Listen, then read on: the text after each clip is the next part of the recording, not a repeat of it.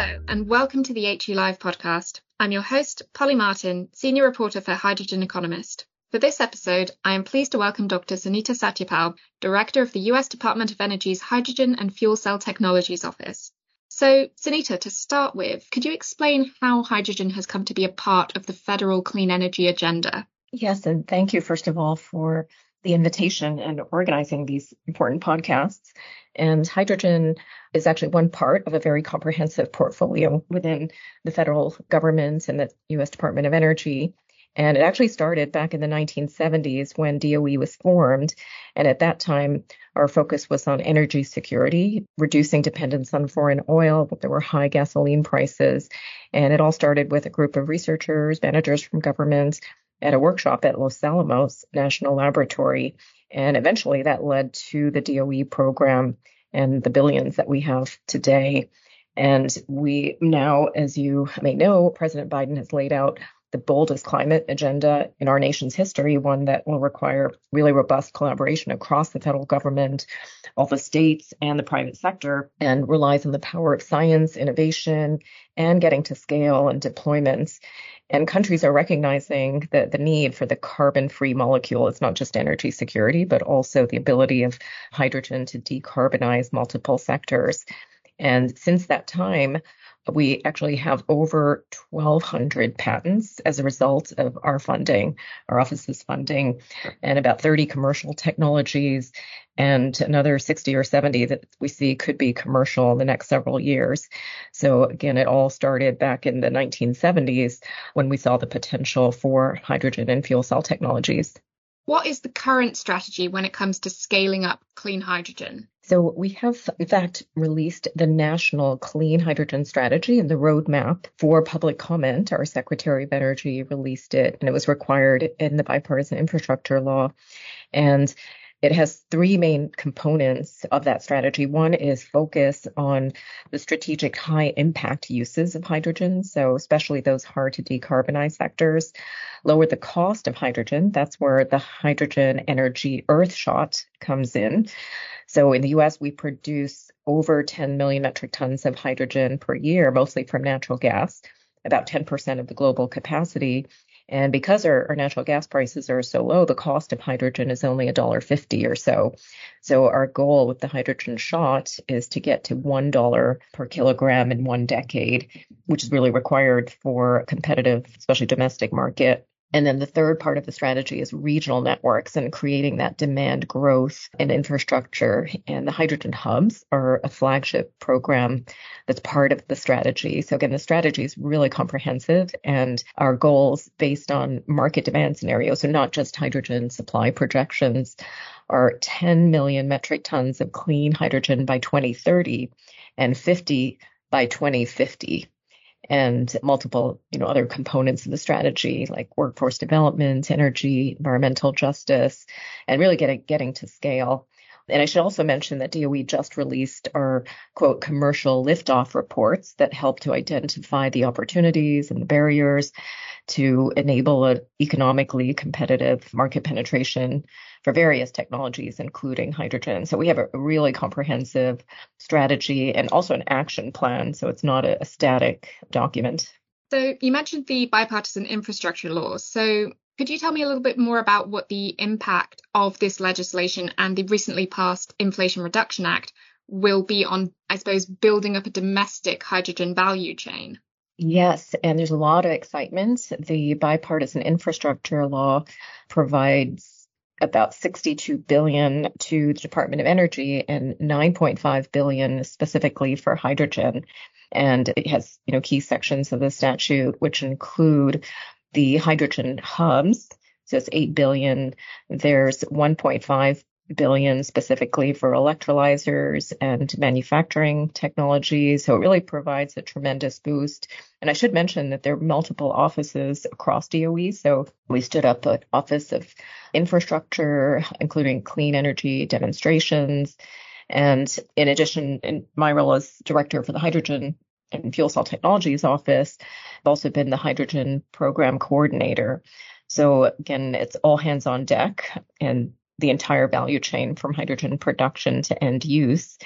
And then the Inflation Reduction Act has provided tax credits, and the one that's getting a lot of attention is the hydrogen production tax credit, which is based on carbon intensity. So we're really staying away from the colors of hydrogen. And the IRA incentivizes clean hydrogen, and the cleanest possible getting is the highest tax credit, which is $3 a kilogram. So again, both of these pieces of legislation are providing a tremendous boost to help get hydrogen at scale, across the value chain from research to deployments. One of the things that's really interesting about the US clean energy policy is this principle of a just energy transition. So could you tell me a little bit more about how this applies to the work that the Department of Energy is doing on hydrogen? Yes, thanks so much for asking that question, Polly. And it's such a critical part of everything we do. And I should mention that the Biden administration actually issued executive orders, equity and programming, which directs all agencies to increase their equity outcomes in government programs. And then also one on climate, home, and abroad, which contains the Justice 40 initiative that states that 40% of specific federal investments must benefit disadvantaged communities. And so all of our programs, we recognize that there are underlying structural inequalities, and there have been development projects that can disproportionately and inequitably harm certain communities, especially low-income communities. And so there's a very strong focus on how do we ensure an equitable transition and address environmental justice concerns. And so we're looking at, in fact, we have a whole office of economic impact and diversity. That's the agency leader for DOE, and multiple offices are working in collaboration to develop best practices, lessons learned. And we also require, for example, community benefit plans for both research and development projects all the way to deployment projects. And so we are asking applicants for DOE funding to consider how do their technologies impact labor groups, energy equity, diversity, equity, inclusion, accessibility. And we also ask specifically for them to engage impacted communities and labor, look at the benefits and also the negative or potential negative impacts, really with a critical eye, and look at where can we take action to help mitigate those impacts. So there's a lot of effort in this full aspect, and we have many examples as well that our office and other offices are looking at. In fact, just to give one specific example, our office has been funding a project which will demonstrate 15 trucks, so parcel delivery trucks using hydrogen and fuel cells in a disadvantaged community. This is in California. And with our partners, there'll be UPS trucks, and they actually double the range compared to the typical battery version, and offering fast fueling and concrete benefits. So it's also air quality improvements because there's zero emissions and reducing noise pollution compared to the diesel trucks and so forth. So that's just one example, and we have others as well, but it's a really critical part of our effort. So thanks for mentioning that question. It also kind of raises this idea of diversity and inclusion. Where would you say are some of the opportunities to improve diversity and inclusion as this sector grows from its current nascent state?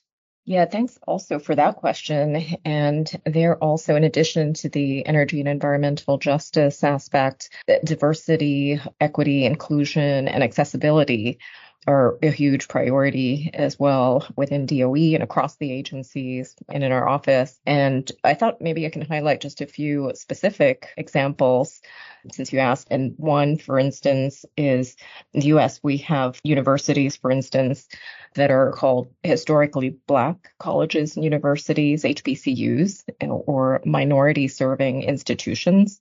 And so, for example, we have issued funding opportunities specifically for HBCUs and MSIs, so they can work with other projects that we fund. Again, as the main federal agency for energy, we provide funding to universities, industry, national labs. And then we've also had For instance, at one of our national labs in Los Alamos, we have a program where we bring in minority students, so again, from HBCUs, and provide training. We have had over 100 students that have gone through that training specifically in fuel cells, and then help to match them with careers and in industry or labs after they graduate. And we have other examples, the so-called GEM fellowship program. And it's not just local or domestic. We even have global activities. So, for example, we launched the Early Career Network as part of IPHE, which is the International Partnership for Hydrogen and Fuel Cells in the Economy. It was launched in 2003 and has over 20 countries, the European Commission, and this Early Career Network helps to advance hydrogen and fuel cells and foster collaboration, networking, and has that whole aspect of diversity, equity, and inclusion. In fact, now it's completely run by students, postdocs, early career professionals, and now has members from over 38 countries. And so that's just, one example. And here also, going back to the energy justice and diversity, inclusion, equity, we also launched as part of the Clean Energy Ministerial, the H2 Twin Cities initiative. So this also is a global initiative to foster collaboration across continents among those that are at the forefront of hydrogen. We're also looking at mentors and mentee cities as a component of diversity, equity, inclusion, environmental justice. So again, there are many, many examples. I thought I'd just highlight a few. And because we have a lot of international initiatives, we also are mapping out through what's called the Breakthrough Energy Agenda, all these different international collaborations, and also looking at including diversity, equity, and inclusion as a key component of that. So it's a really exciting time. And I think the concept is really all hands on deck to ensure a just energy transition. And of course, our focus is on hydrogen and fuel cells, but we're doing a lot in that area. So thanks again for the question. No, I mean, it definitely sounds like a really exciting time for the US market. And thank you again, Sunita, for joining us this episode and providing us with a little bit more insight into the policy priorities for the US. Great. Thank you so much, Polly, again, for the interest and for all the important work that you do, because education, outreach, those are actually one of the challenges for hydrogen. Many know solar and wind and batteries, geothermal, but more public awareness about hydrogen and fuel cells is really valuable as we help to accelerate the transition to clean energy. Absolutely. And thank you to all of our listeners for tuning in to this episode.